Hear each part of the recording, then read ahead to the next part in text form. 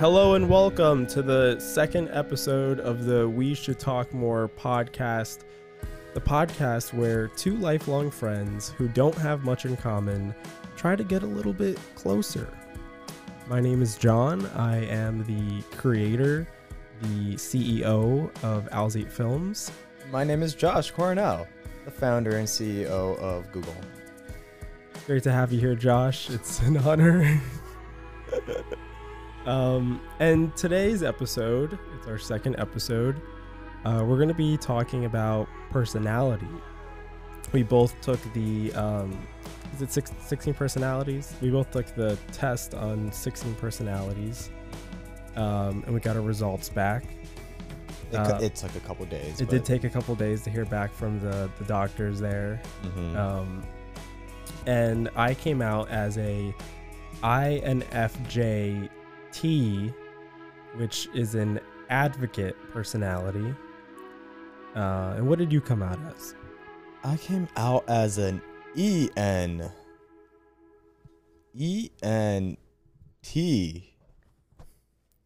ENT what? What was your last list? ENTJ. J, yeah. ENTJA. Yeah, that's right. The difference between ours was the E, the introvert and extroverted end, and the thinking and feeling that third letter. Yes. So the goal of today's podcast is to kind of dive into our different personalities and sort of talk about where they differ, where they align, and how much we feel that we agree that we like behave that way. But Before we start, we have a cup of coffee. we do have coffee. Let me turn this. Well, if you're an audio listener, I'm holding a Wawa Mug. mug, I guess. It isn't. It's fairly large. This is one of those. It holds about 24 ounces of It's one of those coffee. Thermoses. Oh, yeah, it's a thermos. It's a Wawa thermos. Mm-hmm. Josh doesn't have one, but we're drinking Wawa coffee out of these. Yes. We just put them in these mugs to not. Prior to arriving here, I went to Wawa. I picked up some coffee. John didn't have any coffee yet, so I got him a larger cup, about 24 ounces worth, and I got myself 12 ounces. So I'm here with a tiny little mug. Sourced straight from the Wawa farm. They perfected this over at the Wawa University down in Pennsylvania. And my God, this morning, the beans are fresh. Actually got the boosted beans today. So how do you feel about it? It actually tastes pretty good. I didn't give you any direction for making me the coffee, so you made it well. Which one did you get me? The boosted coffee. Oh, 22% more caffeine. But do you know what It's like a mild roast. okay. I don't know anything more Maybe it's about it. a Colombian bean? No, because the Colombian bean is almost always medium roast. Maybe a Cuban bean? If I'm wrong, please correct me, because I might very well be wrong. Maybe a Cuban bean, maybe? A Cuban bean, yeah. Aren't the Cuban ones in Wawa a little bit stronger? Cubans can go for dark or lighter roasts. I think I've seen more dark roast Cuban beans. Mm-hmm. Anyways, let's get down to brass tacks.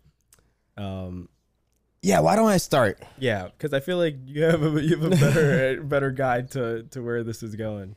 Yeah, so the way that I think we should structure this is, and you let me know, John, as we go through this, is we both have our personality types, and on 16 personalities, they go through they give you a little bit of a breakdown, an introduction, where it gives a little bit of a high level of what they describe the type as. So, actually, I failed to mention mine was the title of my personality type is Commander. John mentioned that his is an advocate. Oh, yes. So that's good context. So as we go through this, I'll try to say Commander. Yeah, I think we should refer to it as that because it's harder to I feel like I'm going to keep forgetting to be like, oh, you're... yeah, exactly. So it's definitely going to be, rather than the 4 letters, it's going to be... much easier to just say Commander, Advocate. And also, because these are descriptions that might not actually completely resonate with us when we go through part of the characteristics we may have taken away from reading that description, we'll refer to it reflective as the Commander or the Advocate, and we understand or discuss like how much does this really reflect our own personalities. Mhm. And then after that, we'll dig into each of the letters. I think that might be a little interesting because the letters tell a lot of the story itself. We didn't really go much farther than that introduction and reading the letters, so we'll keep the conversation within that spirit. Mhm. So, to start off with, commander personality type has a lot of good and bad to it, like any of these personalities. Mhm. One really great highlight here is that they have a sense of like determination to them, a sense of confidence where they will go forward and try to get things done at the end of whatever they have to do to get it done.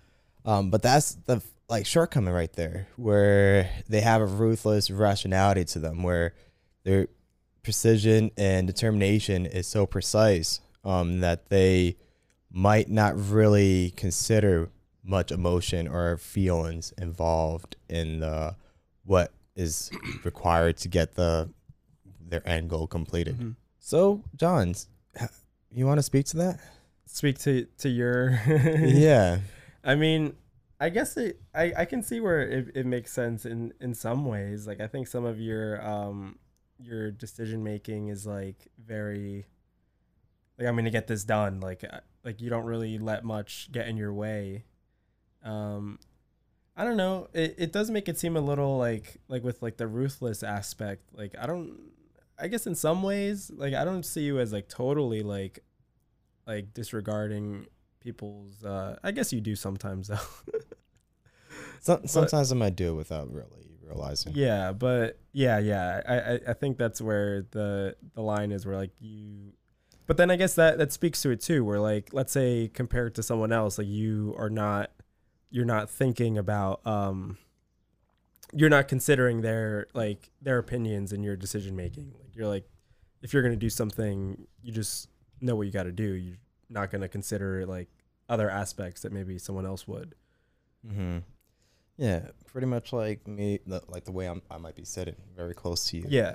And you don't consider how it makes me feel. Yeah. You didn't ask me, hey, is this all right with you? You just came in. I just Came into my space. Well, I was just there's a gap. about a 1 foot, 2 foot gap over here that I could spread my arm spans and fill. So figured I'd try it out, and it wasn't well received, but did that matter to me? No. Exactly. I get it. So at that, like, I think that's where, while John, you might give me some perspective, like, well, I don't like this, I'll completely disregard it. But that's also because, like, we're good friends. Yeah. So there's a difference there. I might not do that if it's with somebody that I'm not comfortable with. Yeah. So I do think there's a little bit more of a timid sense to my personality if it is someone that I'm not comfortable with. I don't think that I particularly have like a ruthlessness to me, like you were saying. I do try to think things through to a degree. I think that might be to a fault, where I might not take action on something because I'm like thinking or planning too much. Yeah, I know that's something that like I know some of our friends might have like complained about that without naming anyone. Just like where like if like we have to get something done, I think you'll and I've noticed that too. Where like you'll spend too much time like thinking about it instead of just like doing something. Mm-hmm. Well, give me a specific example. I can't really think about. I don't want to. Don't give any names. Don't give any. But like names. people like I just feel like sometimes if we're trying to do something, it feels like time is wasted trying to figure out how to get it, like trying to figure out the best way to do it instead of just doing it. So I feel like that's something that I notice in you a lot. Where like, let's say if we have to do something, you're like, if we're gonna do it, we have to do it right. I'm not gonna like cut any corners. Where like other people might just be like, oh fuck it, like we'll just do the easiest thing possible. But like you're like, I want to see if there's other ways to do this. I want to see if there's like a better way to do this. There might be different options to really explore. We're like, I'll name a situation too. Like let's say, which I didn't feel this way, but I could see other people feeling that way. Like when we went to Arizona together, and we had a situation where there was like a crack in the windshield, and I can imagine someone who's more reckless being like, and it wasn't a big crack, it was like a little like dot, like basically a little tiny like a little rock might have hit it, I could imagine someone who is more like carefree would be like, oh, who cares? Let's just give the car in. Like, we don't need to spend any effort. Like, we don't need to spend any time like thinking about this. But like, you were like, well, we might as well just like fix it because like you knew how to fix, or you knew I didn't know how to fix it, but you knew that there was a way to fix it. Yeah. So you're like, I'm gonna figure out how to do that, and then we're gonna fix it. Just to do it. And But, spend the extra hours losing part of the fun Yeah. that we had planned for that night, Like, just so we can yeah. have that resolved. Yeah. So it definitely like interfered with the plans. It interfered with what we had going on and like the fun that we could have gotten out of that day, just so we can ensure, or I could ensure that Yeah. there was no damages I mean, or costs and involved now. That's why I said too, like more like carefree people too, because like I was down to fix that too, just because like I feel like I'm more like You're pretty flexible. well, like I would be scared of like getting like a fee or whatever too. So like I would be fine like wanting to figure out a way to fix something like that. But other people might just be like, Well, man, I want to party. yeah. Well, I see you as somebody who's very open to like what the day comes with. Yeah. So if there's a change in schedule, if I ask that we have to do something as like a necessity, like you don't complain about it, you're on board. You quickly get on board. You buy in real quick, and we go ahead and like execute whatever plans we have to get done before having fun. Yeah. And specifically sometimes. So in that case, like you're completely when that situation came up, even though like we all had stakes in it, because at the end of the day, I was Yeah. gonna charge you guys. Yeah. And we would have paid. Yeah. Yeah. I don't care. I would make you pay, even if you said no. You're gonna pay. But there was a big cost to it, and it was very unlikely. It was very likely, or maybe unlikely, that we would have ever been charged. Actually, we fixed it, but it still looked ugly, and we got the full refund of their security deposit. So like they may have not noticed it before anyway. Yeah. Anyway, so yeah, that's true. Another highlight from this personality was that in negotiation, commanders are very dominant, relentless, and unforgiving. And this isn't for the purpose of the principles of a negotiation, that they really see what they're coming across with might be true. It certainly holds on to that grain, I'm sure. But what they really highlight here is more for that enjoyment of the challenge, the battle of wits, and just the fun that they might be able to get from that environment of going back and forth with somebody and be the one on top at the end of the day.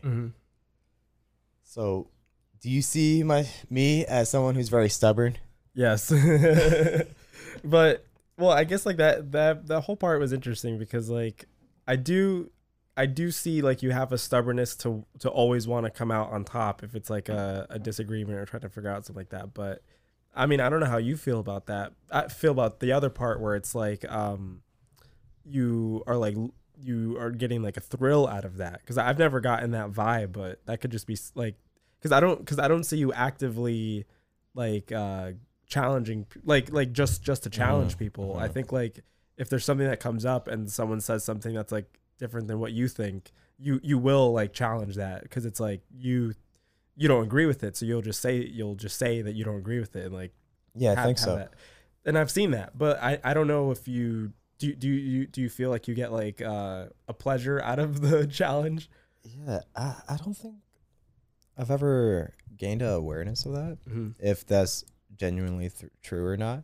Because I feel like whenever I challenge somebody or something comes up that I disagree with, that I stand my ground with, is usually because I strongly feel that way. I strongly align with whatever I'm arguing. Like, say we're out at Arizona, and like there were a lot of decisions we had to make when we were out there, like changing of hotels, or how we're going to travel someplace, whatnot, and planning the whole situation out. So there were times that we clashed heads, and many of those reasons for why we clashed heads, well, maybe not particularly reasons, but I would just come across with a way that I kind of stuck with my guns.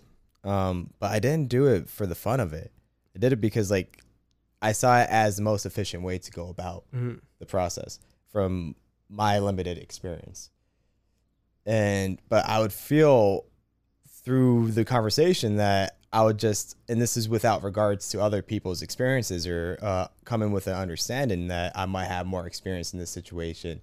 And I think this would be the more efficient route. And here's why.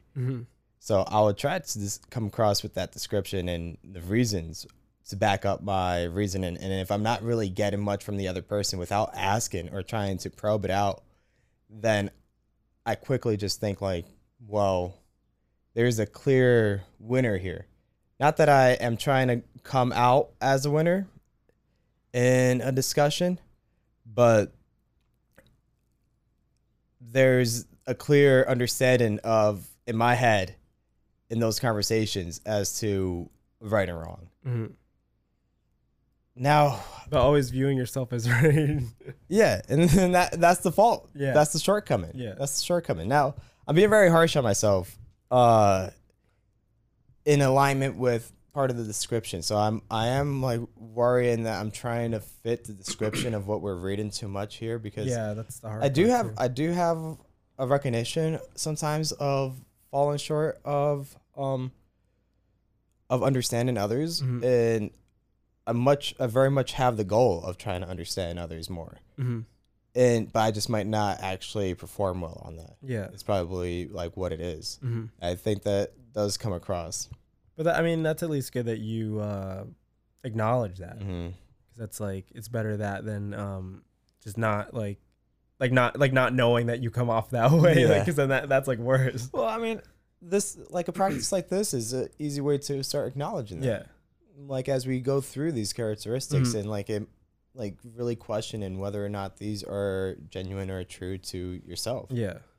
But let's move on, because I do think the answer to your question of whether or not I enjoy the fight, sometimes I do, sometimes I don't. Sometimes I'm really just doing it for the principle there. So I don't think it's really just that enjoyment of challenging somebody and winning.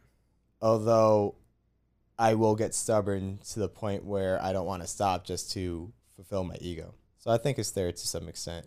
And actually, just to belabor the point a little bit, I think I kind of got that shape from my dad a lot. I've been thinking about this too, as to how people you live with shaped your life, whether it's your mom, your dad, your brothers, young friends when in your childhood.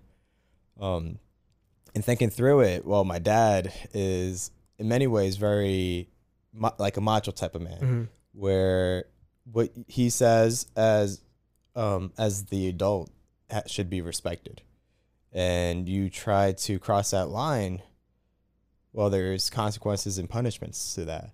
So there's a lot of ego at stake, I think, and I think that really came into my personality too throughout my life. And I realized I've come to like awareness that is not the best course of action all the time, because you end up like failing to see many of the facts that might be involved in this situation, many of the like feelings or emotions that might be involved that you shouldn't disregard. So I just wanted to bring that up. Do you want to move on to the... Yeah, let's move on to the next one though. So the next point here that I have is something that I guess it says calling out others' failures with a chilling degree of insensitivity. Do you think I do that? Not really. Will I criticize somebody with a degree that it's insensitive to them or is very attacking? I don't really know. I don't really have any like situations off top of mind where you're like criticizing like any of us.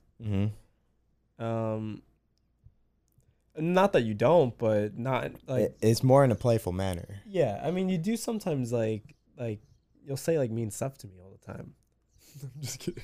No, I do. I say me. Oh, you see fucking all the time. dumbass. Oh, you Yeah. fucking dumbass. That's just Yeah, but like this- no, yeah, but that's not. This like, is in a that's way not that we right. both Yeah. understand that it's Yeah. okay. Yeah, so I don't no, I don't really I don't know how you feel about that, but I don't unless like do you feel like internally when you criticize people you are like, It's really hard to say from my perspective because oh yeah, cuz it's how it's received from the other person, Yeah, or it's so how I don't like know. a third person reads the situation.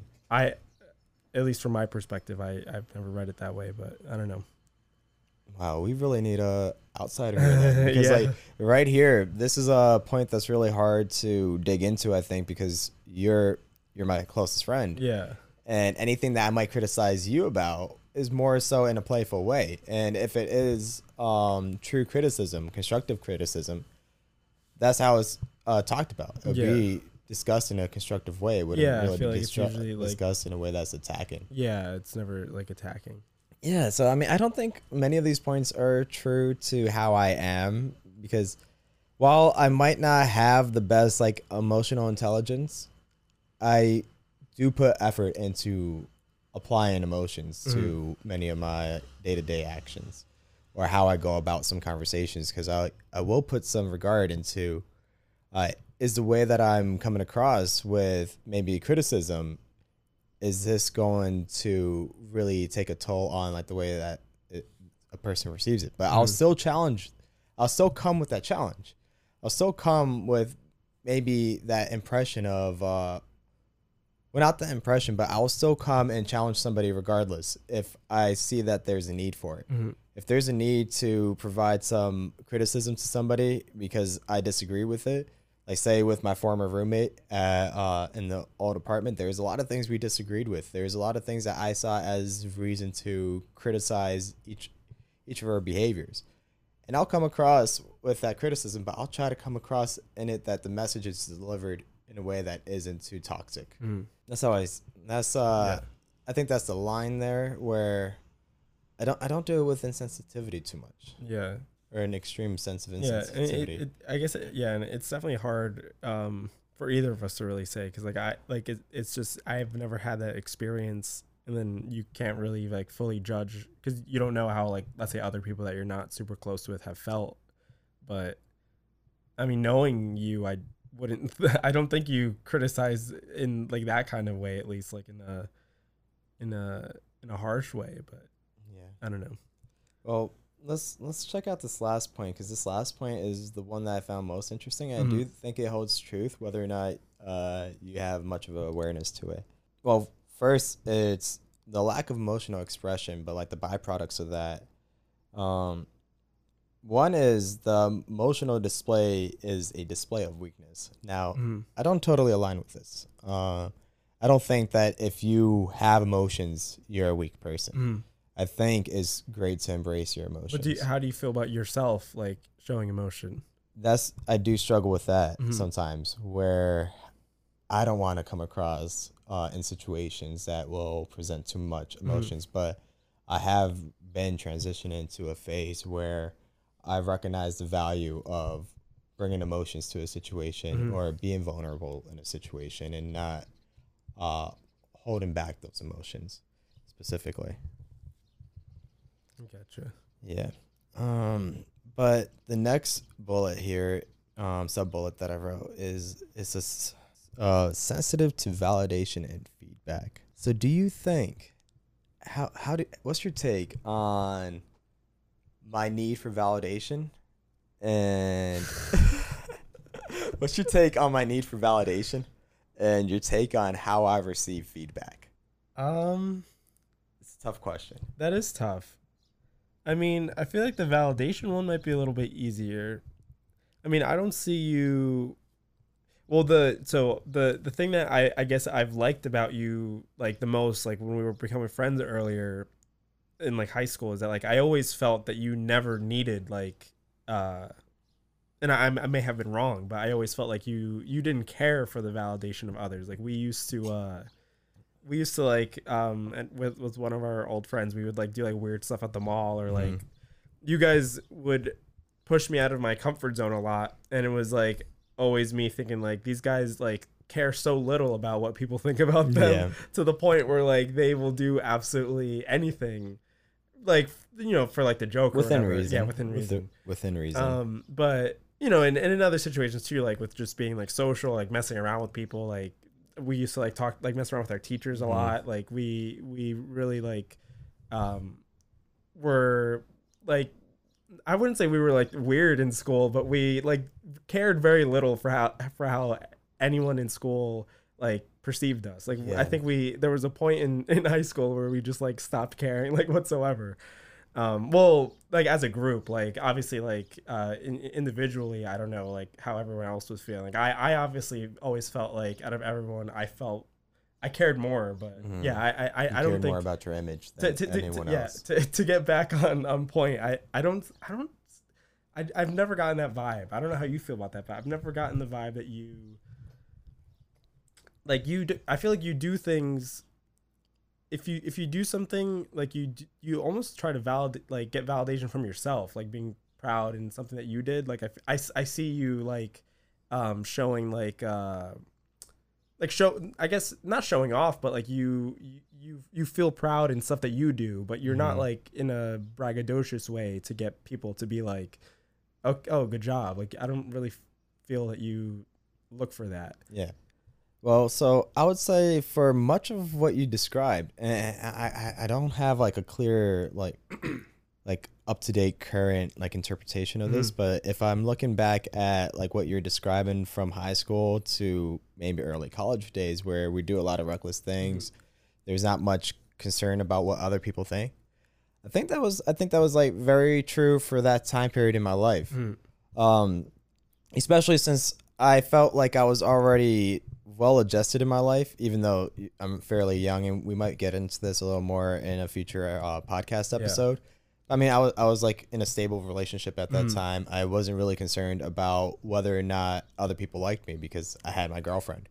So, and I think that was a big issue during that time too. In retrospect, is that, well, there's more in my life than having to only be liked by my girlfriend, and that wasn't going to change at that time. Like I didn't have much to worry about that. If I come across the wrong way to other people, that I'm going to lose the respect or love from who I was dating, who I was in a relationship with. I guess like currently now, then do you feel that you're so the way that is transitioned, I think I've become more emotionally aware of it, that I should have some concern about what other people think, because I remember straight up during those times, like if there were other people walking by and I said something rude, or I came across the wrong way to somebody, or say as a friend, and you guys as a friend group, we may have had some plans, I would have no like stakes in the plans. I wouldn't really see that it was that necessary that I would be there, or value that there was some value for me to be part of it, because I may have just had my focus elsewhere. So nowadays I do see there's a different value in order to be aware of how other people feel, that maybe there is a greater sense of a need for validation here, where now that I care about how other people feel, I need to, I'm trying to gather how other people might feel about the way I'm going about myself, the way I go about my behavior, which is something that I may have not considered as much in the past. So I think that might be that transition point where there might be a little bit more of a need of validation than I had in the past. Then I guess like tying that in, because I feel like validation and criticism are so like tied together. Like how do you feel that you handle criticism? So I always say be direct with me with your criticism, but I don't think I'm very good at handling direct criticism. Well, I might not show or present much emotion to receiving criticism. I don't think I come with criticism with grace, or handle criticism with grace, like where I genuinely internalize it and come with a sense of gratitude that someone brings criticism to my attention. Especially thinking about where criticism comes in probably the most is when you work. Yeah. When you work, there's to be a culture of feedback that you've received from your managers, your colleagues, your whoever you work day to day with. And if I'm to receive feedback, I've gathered that there's a need to receive that feedback and take action on that feedback and improve that feedback, improve the shortcomings from that feedback. Now, if there's something good from the feedback, you definitely internalize that and move forward and continue to only improve upon what the positive feedback is. But now if it's negative, I think it takes a toll on my performance to a level where instead of taking it in and having a determination to improve it, it slows me down for just a moment. That's interesting. So do you think it, like, how do you feel that it slows you down? Is it like that you become so conscious of it that it just becomes like another... Yeah, it's like a little barrier in your mind. It's like, well, now if this is true about me, how can I not about how to change it, although this is like how can I improve? So we all have the understanding that if you receive feedback, you take it and if it's worth the value to take it in, if it's actually worthwhile feedback and true, you take it in and you work on it and you improve it.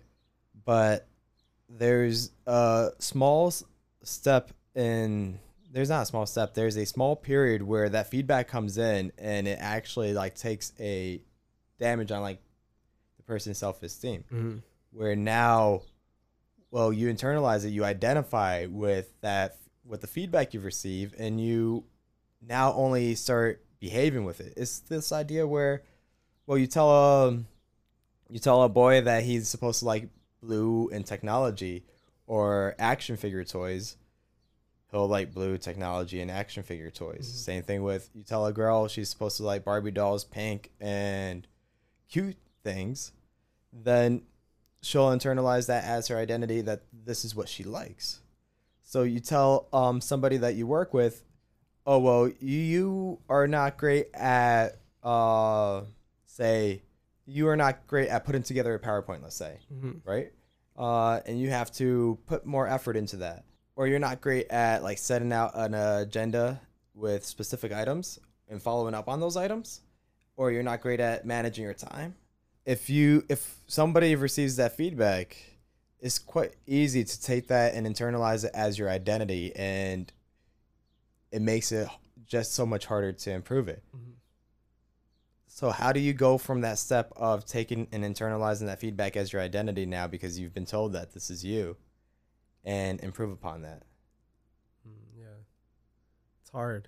Well, I think there's definitely a way to receive feedback, and this is the thing that you should be that I maybe perhaps should be careful about doing, is not taking it as a reflection of who I am, but rather what your actions were. So that's the difference there. The difference is really more about your actions than your identity. So in realizing and recognizing that, then you can say, well, next time my actions would just be adjusted to not align with what the constructive feedback was, and improve upon that where it's a greater performance. Yeah, because I feel like we never have situations where we're really like giving each other criticism. It's like I don't really have any, too like, often. Yeah, and that might be an issue in our relationship too, in our friendship. I guess so, but I feel like there's a lot of things where like it's, I guess if there's like a problem, we just discuss it, or if there's something like I don't know. I mean, I guess it is something to think about. I think we don't have a sense of seriousness to many issues, since in our day-to-day just being friends, we have been able to align, and like we've been able to have we don't feel like we have to hold on to any of the issues that really come up, because there's not a need to really address it. But maybe if we really spend time thinking about it, there is a thing or two that could be addressed and improved. Yeah. In our relationship, or in a relationship in the broader circle of friends. It's definitely something to think about. I feel like most friend groups are, or at least our experience with our friend group, there's not really much. I mean, if it's criticism, if someone is doing something that is like very like noteworthy, then we'll like have a discussion about it. But there are certain things where it's just how people are, and you just, I guess, deal with it. But maybe that's not the best thing to do. I don't know. Yeah. But we spent about 30 minutes talking about this introduction portion of what the commander personality type. So let's talk a little bit about what it is that you are, or that your test results came back as the advocate. Okay. So I'll read off this thing. You have some better bullet points that we can dig into, but so I tested positive for being an advocate. Congratulations. Thank you. I'm very proud of that. See, you look, you guys see, he was waiting for some validation right there. He looked at me. You can't see it unless you're watching the YouTube portion of this podcast, but he looked at me and he waited 2 seconds. Yeah. Until I would let him know. Congratulations. I needed that. But so advocates are the rarest personality types of all, apparently. I won't read this whole thing, but I know it dives a bit into how they're dreamers, but like they want to do the right thing, and oftentimes an advocate will be super passionate about something that they care about, and they'll like speak to that, or they'll pursue that. But then in other situations, there's things where they just choose to like stay in the sidelines instead of like creating strife with people, or just in general, like they would rather not like speak out against something if and I guess it also ties into maybe if they're not as passionate about it. But well, I do think something that you might be passionate about, where you see that the outcome has more damage than benefit, then you'd avoid it, even if it's something that you're passionate about. And I think it's like if it's just not worth it. And I found something funny that like when you mentioned the thing about your dad, I thought the same thing, because my dad was very much the same growing up, where like everything was like his way or the highway. But then I feel like, I guess somewhere in our development, we like chose a different response to that, because like I feel like for me instead, growing up in that, like with that, I just learned to like silently disagree, because like you run into situations with people who are just so stubborn, especially as a kid. It's never gonna be your way, like with your parents, especially if they're stubborn. Like if they say it's going to be this way, it's going to be that way, whether you disagree or not. So I feel like I see myself doing that like very often, where if I see like it's not even like, it's not worth arguing about something, I just, even if I disagree, I'll just be like, it's like, it feels like like annoying to have to like debate it, even if I do feel like, if it's something you still like, strongly agree, which is definitely like it's a shortcoming when it's, I acknowledge it's a shortcoming when it's like in a situation where it's like something important, like if we're discussing I don't know, it like nothing's coming on top of head, but if it's like an important difference that I have, or like an important like disagreement, I'll be like, man, like I should have like said something in this thing when I just chose not. Well, now, do you find yourself having that opposite side of the spectrum, where they are describing, you have the choice here, and you have the skill, whether or not you want to choose the path of being more soft-spoken in a situation, or carry conviction and passion in what you're arguing? Do you find yourself going on that side often, where you really are carrying a lot of conviction and like full steam ahead, nothing's gonna stop you if it's something that you really agree with? Yeah, and I mean that's like stuff we kind of touched on it with like the film stuff, because like if it's like if we're making a film, I'm doing like it's mine. Like I'll say like it's my way or the highway. Like, and I guess in those situations, even though it's stressful, maybe I like that because it's like there's few situations where I feel like You this can is take mine. ownership. Yeah, it's like mine. Like even if you disagree, it's like I'm the one that's making it. So. Mm-hmm.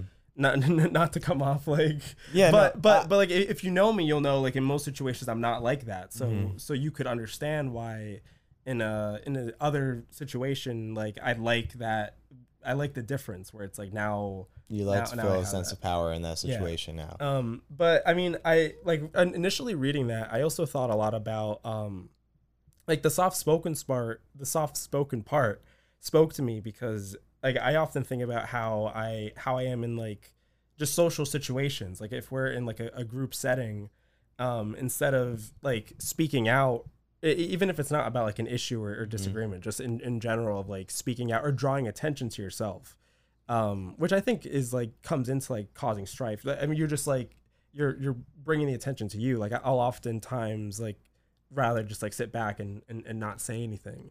And I've been in situations where someone that maybe doesn't know me that well, like they know me through someone else where I have a specific memory of someone asking me like, oh, like you're being so like quiet. Like why are you being so quiet? Like you're not normally like that.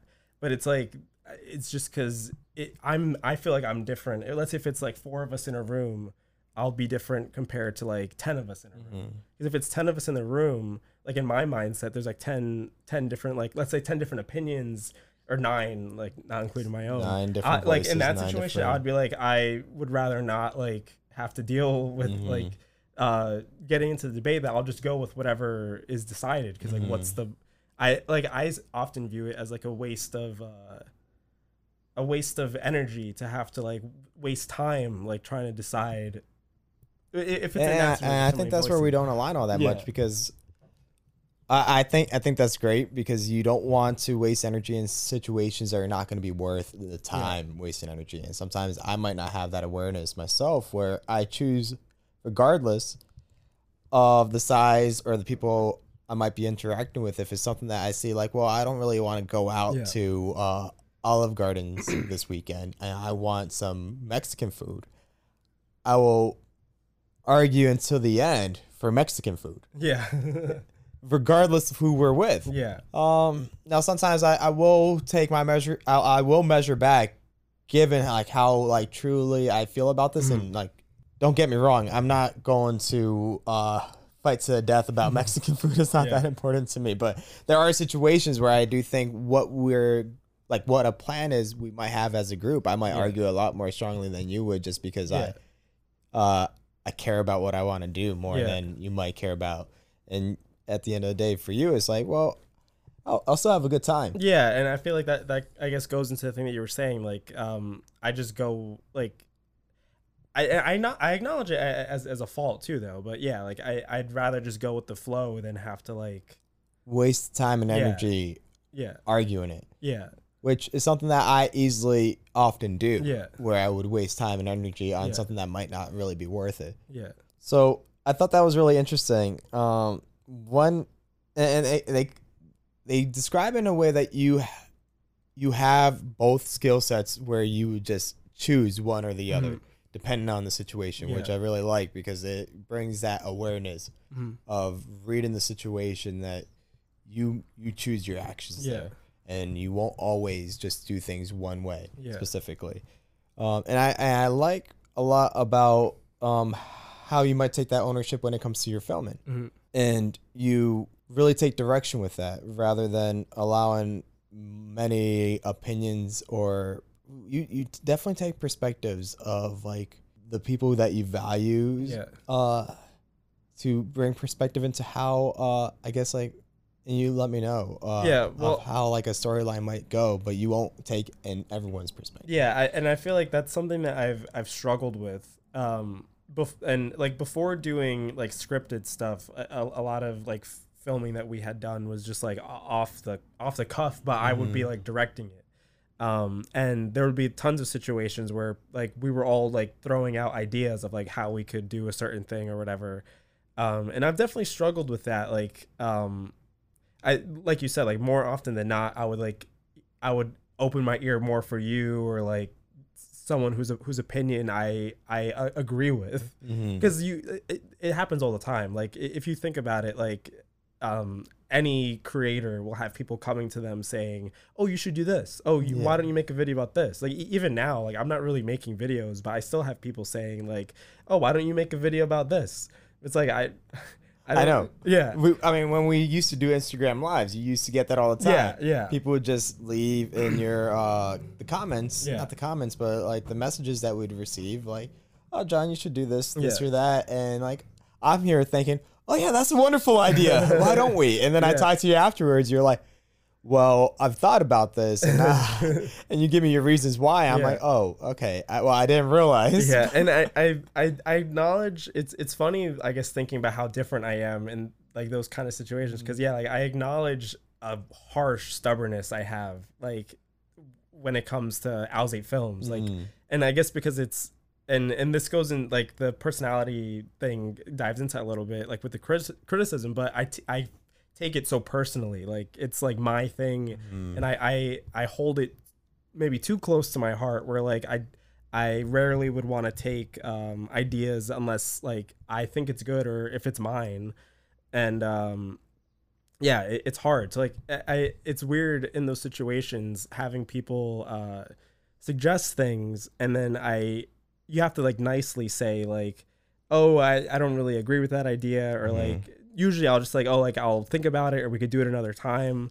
But I do acknowledge a weird dichotomy with like how I act like in certain situations, and definitely, and I'm more passionate about like the filming stuff. So like it's just weird seeing how like strong like footed I'd be about that stuff, but not about like other stuff, I guess. Yeah, I mean, but at what point do you take in, or at what point would you actually agree with a idea that you might receive from an outsider?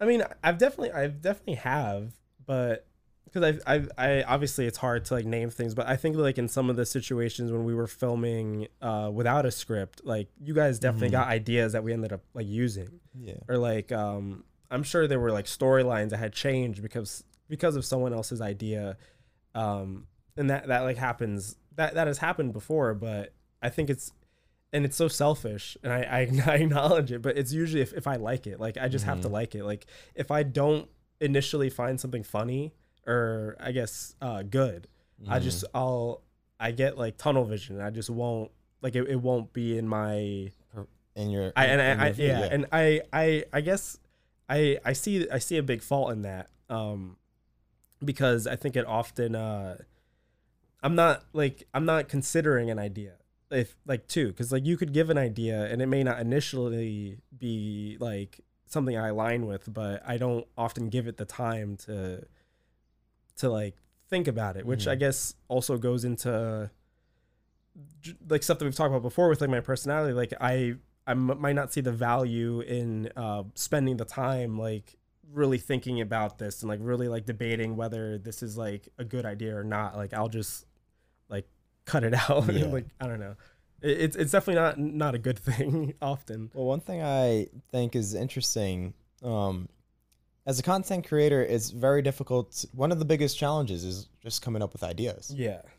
So to limit yourself so much where you don't take in ideas from others, and you have a clear direction that, well, I just want it to be this way and no other way, and like I'm going to narrow my vision just to be with whatever I like, whether or not you're really thinking about what the person who the audience would be would like. It would be a challenge to really like have enough ideas to continue to create content. For sure. And I know one thing, as content creators grow, when they build up an audience, there is probably a threshold level where they don't have to really spend much energy in coming up with ideas anymore, because they have such a base of an audience that ideas always come in their way. There's a lot of creators that they have like subreddits filled with like dedicated fans, and they make content just looking through this content that their fans make on subreddit.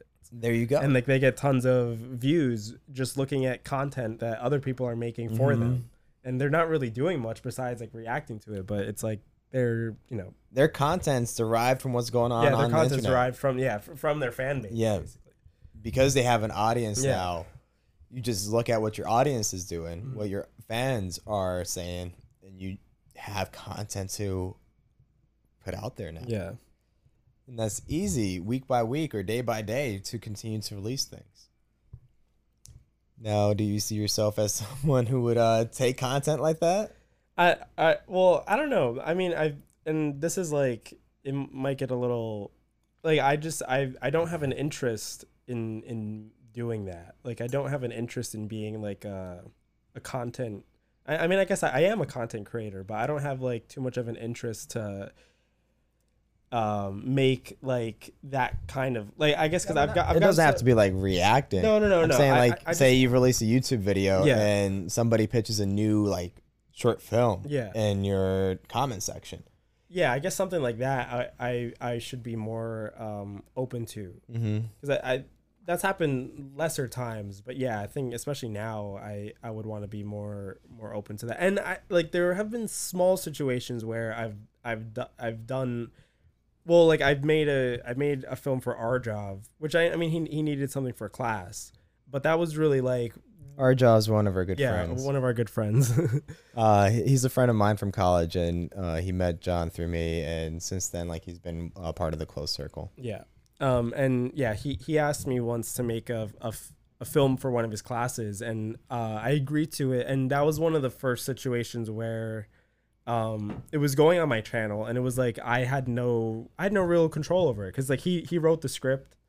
That's true. I just like directed it, like with how we filmed it, and edited it. But that was like his. Outside of that, his thing. like the whole script, well, pretty much just the script was his ownership. Yeah, and Outside of that, everything directed was like yours. the whole like the story and like how things would progress. So like, yeah, it was. I feel like it was like more his than mine. Yeah. But And so the content wasn't yours at all, but that was part of your channel. yeah, and that was like, that's one of the first things I can like remember, that's like doing something on my channel that like wasn't mine at all. Like it was just like Which I think is else. totally fine, because Yeah. I mean, well, thinking about the book that you gave me, Steal Yeah. Like an Artist, it's really like originality comes from taking other people's ideas. yeah. So you have all these different sources of ideas and original content. But what's truly original here is really just that construction of taking other people's ideas and putting it into your own words or message format. So you're taking Arjaw's idea, his content, which he gave you permission to. So it's not like you're really taking a script without somebody and completely taking abuse of that. He gave you the script, and you put together with the equipment, your filming skill and expertise to make a short film out of it, which is something that he would have done on his own doing, which is where that art and creativity comes from. Yeah. But yeah, that's definitely something I want to like do more of, at least, of like letting more like ideas in. I guess it's just it's a hard thing to do, I guess. Yeah, of course. Yeah. But I do want to move on Yeah, to the one of the big characteristics I came across with the Advocate, which is really doing what's right. Now, how do you feel about that? Do you feel like much of like your passions or your interests aligns with what's right rather than what you want to do? And another note to that is the consequence of being so passionate about doing what's right and what's better for others is that you end up not really thinking about your own health and sacrifice of your own health and well-being. Yeah.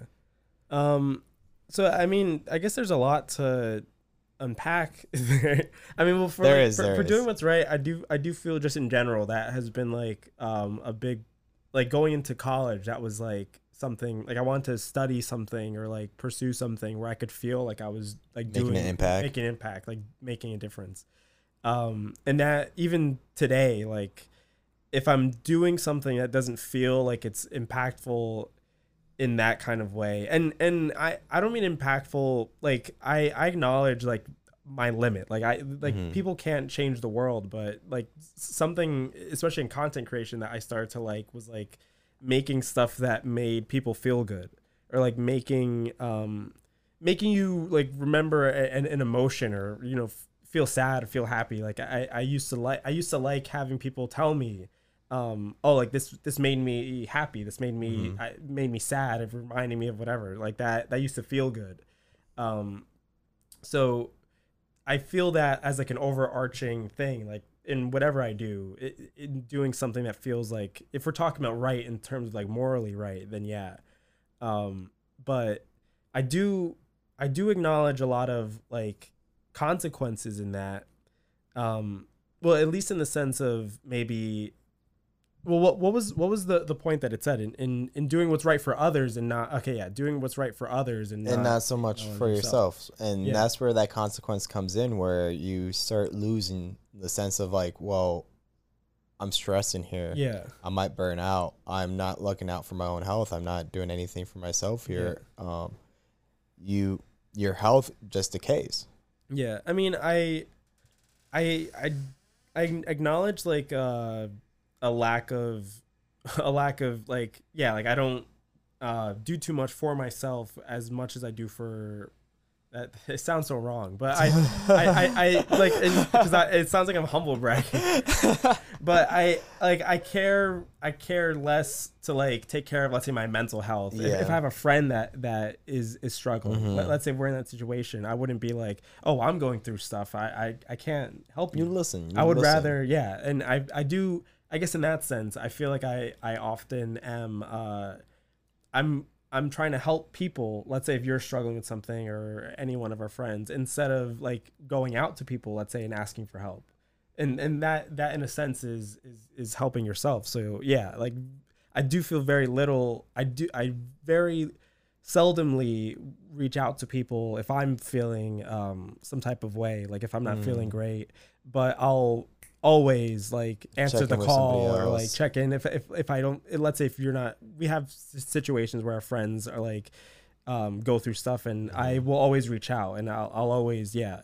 But you've been that connector a lot recently, or not even recently, but throughout like my experience being a friend with you and in the same group of friends, where if there's a split in like the circle, if there's a split within the friend group, you're the one who's usually still connected with both ends. And then I guess that too, though, sometimes it's like hard, I guess, because like often it's I guess it's a harder choice to like draw the line, or like choose a side. And obviously in those situations, there's so many different things going on. Like if there's a disagreement between people, there's so many different elements to that besides like right or wrong, like black or white. Like there's different things going on, and I feel like I often try to look into that. Like I'll understand where you're coming from, and like the context of why you feel a certain way, and the context of why someone else feels a certain way. And I acknowledge the fault in that too, because and going into the thing of like not speaking up, or like not like standing my ground on a certain issue, I feel it's often too like because there are times that people are just like wasting time and energy, wasting what I don't want to say it, but like sometimes people are just wrong. Oh well, and so yeah, I guess, but I also mean like thinking too much of like why both of them are like right and wrong. And like you understand where they come from. Where like you yourself, it's like I don't really want to.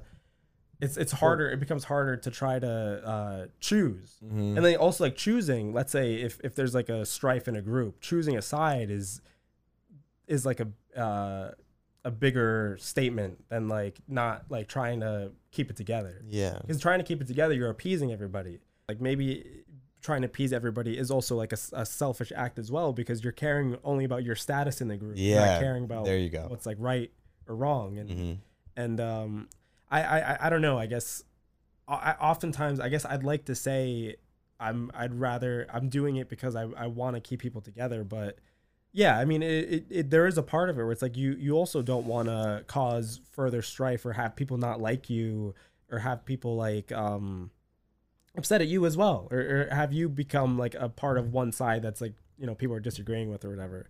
And I acknowledge that in a friend group too. I often I want to be the least problematic. Like I try my best And I think none of us are problematic, but I'll definitely try not to. If the situation comes up, I'll try to be the mediator, yeah, the peacemaker. yeah. You don't want to create disagreements in the friend group, or you don't want to lose friends. Or put yourself at risk to lower your status. Yeah, lower your status. That's pretty all much. That matters. Honestly, well, like status deep down, plays a huge part in it. Yeah, it's true. Status plays a huge part in your friend group, and it plays a part in like your status through people who are outside of the friend group too. Yeah. Because your status really speaks to how your friends speak of you. But let's touch on the last point. Let's touch at the criticism, exactly. So how do you receive criticism? Yeah, and I'll like 100% like agree with what the thing said, because I said it before about like things that I'm passionate about become too close. Where like if it is criticized, it's very hard for me not to take it personally. Which in the book we read, Show Your Work, I think it touches on it a little bit, but like to not hold things so like your passions are stuff that you pursue, but it shouldn't be what you are. I think there's like a whole chapter about that. Like, don't be your like something like that. Don't be your work. Yeah, because it's like the issue with being your work is if someone crushes it, it crushes you. Like it crushes your identity. You really don't want to identify with your content. That's what it was. Like it's like, don't make your content like who you are. Yeah, because and I feel like I've been getting better at it, but definitely at the start that was my mentality. I was like, this is what I am. This is who I want to be.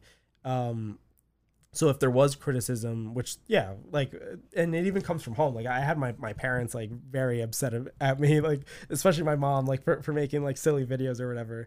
And I would be interested in like the specifics here. I mean, we can go into that another time. Yeah, we could. Unless you have a highlight here.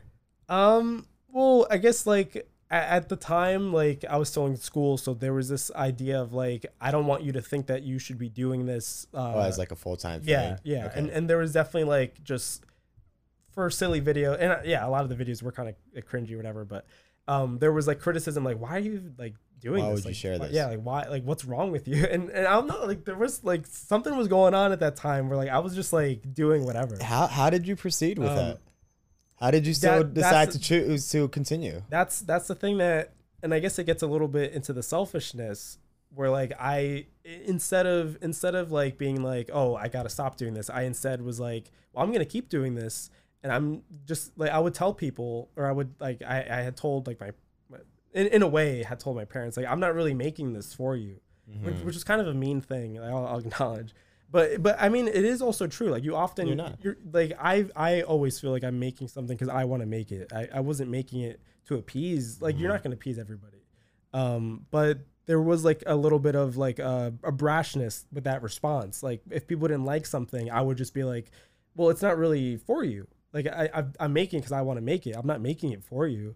But instead of like acknowledging what they were saying, and I know, like with the earlier stuff, criticism didn't really bother because it's like it was just silly. It was just. But awful. I know, like making like films and getting criticism on that, like, is when I noticed more of like the emotional like response you might have to tie to it. Yeah, where like the first short film that I made, which we're gonna have an episode about eventually, I got like constructive criticism from I think my dad and my mom, but it definitely not in a mean way. But I do remember feeling like taking it like you take it a little bit to heart, and even like with friends, if they were like, oh, like this one part was a little weird or whatever, or like this, you could have done this like differently, you take it a little more like to heart, which I acknowledge you shouldn't. Like I and I think you what I did wrong was like putting all I had into that like work, and then it becomes who you are. It becomes like what you're doing right now. So like if someone doesn't like it, like everything you've been working towards is that. So then it crushes you. And it's hard not to do that. Yeah, it's hard not to do that because you spent so much of your time and day, so much of your, not like a good fraction of your life right there. And and I guess when you do that, when you identify with what you're doing, it feels like everything you're working towards is for this one thing. If this doesn't like work out, then like what's the point? Like, do you have value in what you're doing? But that's like a story for another time, I guess. But to get like onto the point, like I acknowledge definitely taking criticism when it's something I'm passionate about, like very personally. But let's say for work or criticism of who I am, I feel like I might take that a little differently. Like I know for work, I've taken criticism. I mean, I guess I do take criticism like a little personally, like if it's something about like how you're performing or whatever, but it doesn't affect me the way something else will. Like I do acknowledge like in work, it sometimes helps me like want to improve, because it's like you don't want to be like called out for like certain things. So, and even in your personal life, like we were talking about with friends, like not wanting to cause strife or whatever. But if there's something that I am doing that people don't like, if someone calls it out, I'll try to like my best to improve that in whatever way. Which it doesn't happen often, because I am not really trying to like annoy anybody, or like I'm trying actively to not annoy people. I guess is a better way to say it. But if criticism happened in a group, I feel like it would be the same way. I probably would take it a little bit like personally that people don't like the certain way that I'd be acting, but I'd probably feel motivated to improve, because then it's like I don't want people to think of me this way. I want to. There's the differences there. Yeah. Whether it's a social situation or a situation that is your work, the effort that you put into something, and somebody saying that, well, you didn't do that great of a job after spending more than like 72 hours working on a piece of content. Yeah. So, I mean, I can see there's like a huge difference that could exist there. So last point I had here, did you have a point that you wanted to bring up? Oh, well, I was going to read the cost of success. Oh yeah. Go for that. Because I found this interesting too when we were reading it, because I identify with this a lot. It says, sorry. Advocates may feel that they aren't allowed to rest until they have achieved their unique vision of success, but this mindset can lead to stress and burnout. If this happens, people with this personality type may find themselves feeling uncharacteristically ill-tempered. So yeah, just to touch on that, definitely 100%. Like every part. Like you get the burnout, you get the stress, and you get the byproduct of being ill-tempered. Yeah, because I feel that mostly like with content creation of maybe because you hold it so close, you put a lot of stress on making it fulfill whatever you want it to be, and then you end up like spending too much time stressing about it, where you get burnt out and don't do anything. So yeah, I feel like that's what I'm going through right now.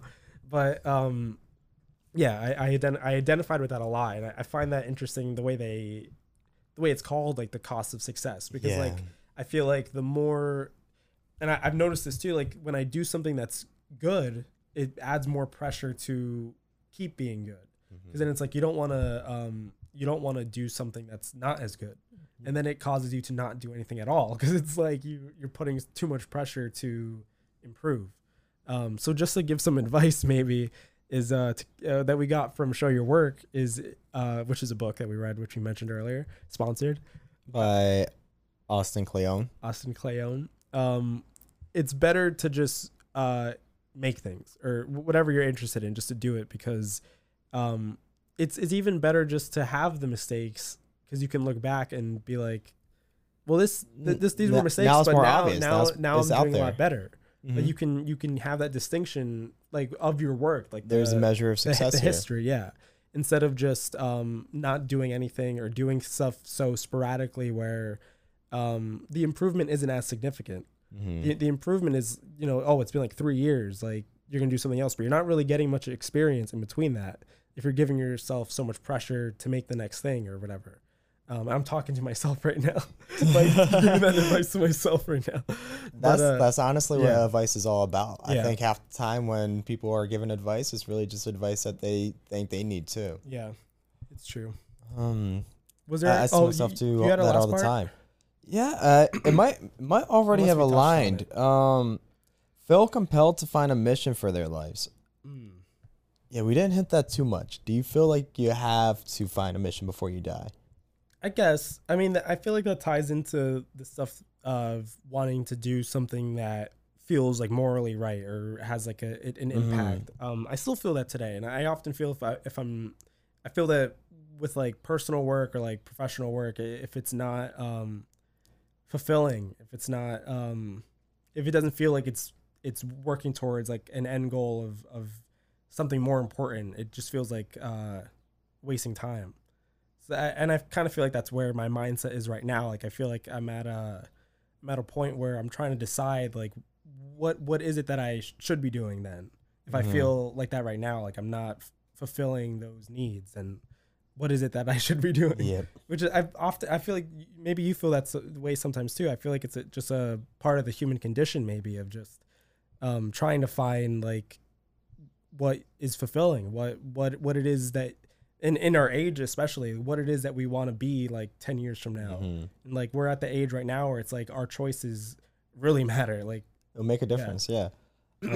Yeah, 100%. As like time goes on and I think about it too, we have a very limited life. And do you want to go in reflection of your life and not be proud of what you've done? Yeah, exactly.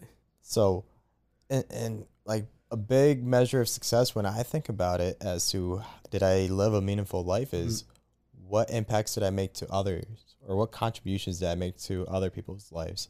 So, another book that I read, it was called It's Not About You, by Tom. I'll have to get the information. I think it's called It's Not About You. And the whole story is this idea of this guy. Well, the premise of the book, or the background of the book rather, is that the author, he was diagnosed with cancer, I believe it was, at the age of 16, and he was given like 2 years to live, or a short time to live. Maybe it was 10 years. And being aware of that now, that he was going to die young, it immediately made him think about death a lot more, and that, well, what do I want to do with the rest of my life? Do I want to continue living for myself, or can I make a change? Can I do Yeah. something that's going to contribute to others? Mhm. So that made me think a lot about, well, before I die, like what you leave behind is really how you shape other people's lives. Mhm. And this doesn't mean that I have to go and like donate to every charity that's out there, and make an impact that way. Just our relationship here, Mhm. like our friendship, by things that I might communicate, or like values that I might Mhm. carry, those values might go on and shape you. Mhm. Just like the Like first, the lessons you pass on even yeah, to like your kids or like their kids, like ex- that becomes your legacy. that becomes how you shape the world. Yeah. So a good starting point when you really want to think about how you might want to shape the world outside of yourself is, well, who has shaped you? Mhm. So that's why I spent some time reflecting, well, like how has my dad in the past positively and negatively shaped my personality and who Mhm. I am today?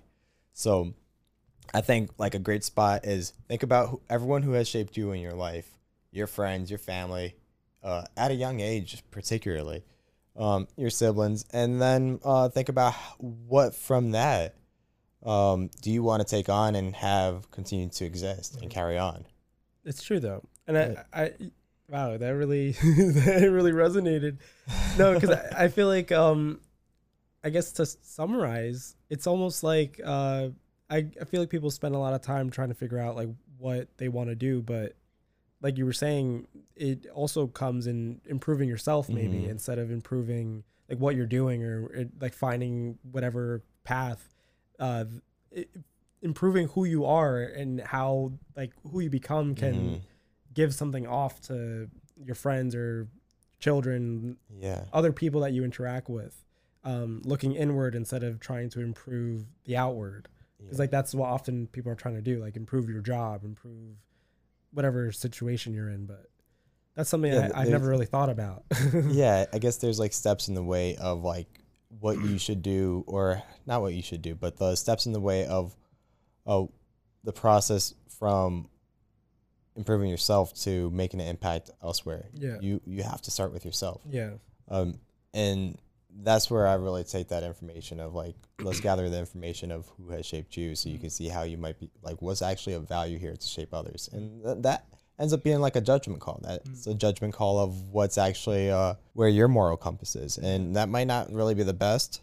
It might not be what's right or wrong, but what you selfishly think is something that you should contribute to this world.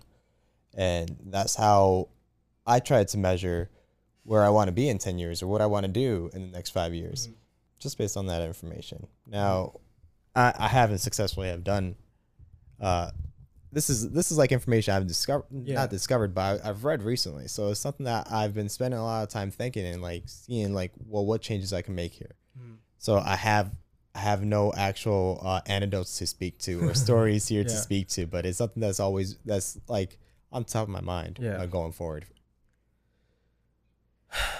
Well, yeah, I think we spent a lot of time. We unpacked a lot. Yeah, we discussed a lot. We might have overshot. I feel like we could have made this like a 2-parter or something, because there's a lot to.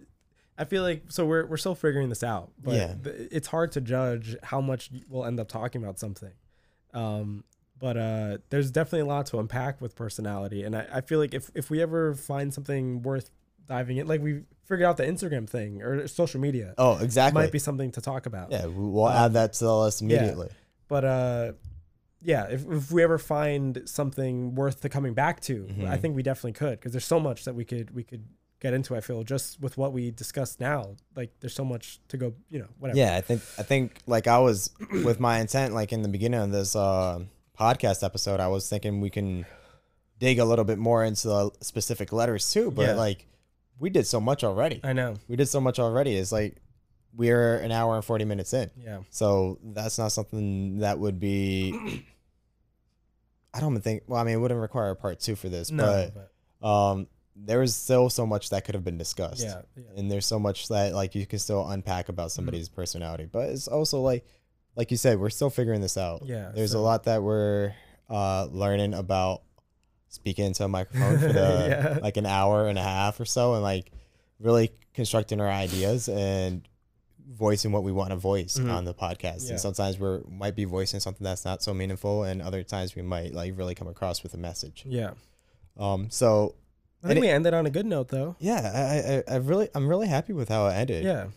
Maybe like there's like a little slumps throughout, and like please like call it out. Let us know. Like we did say we're awful at taking feedback and criticism, but yeah. So be aware, if you give us criticism, I will take it personally, and I will come after you and your family. Yeah, we'll be very mad and your at pets. You. We'll beat you up, but do pass on the criticism, because we have it would be really useful to. Or you could pass on your criticism. We mentioned him earlier, our good friend Arjav. I think if they gave it to him, and if he gave it to us, we'd be more inclined to listen. Oh, not at all. Not at all. If it came from Arjav, I think I'm coming after him immediately. Like I can't take anything from Arjav.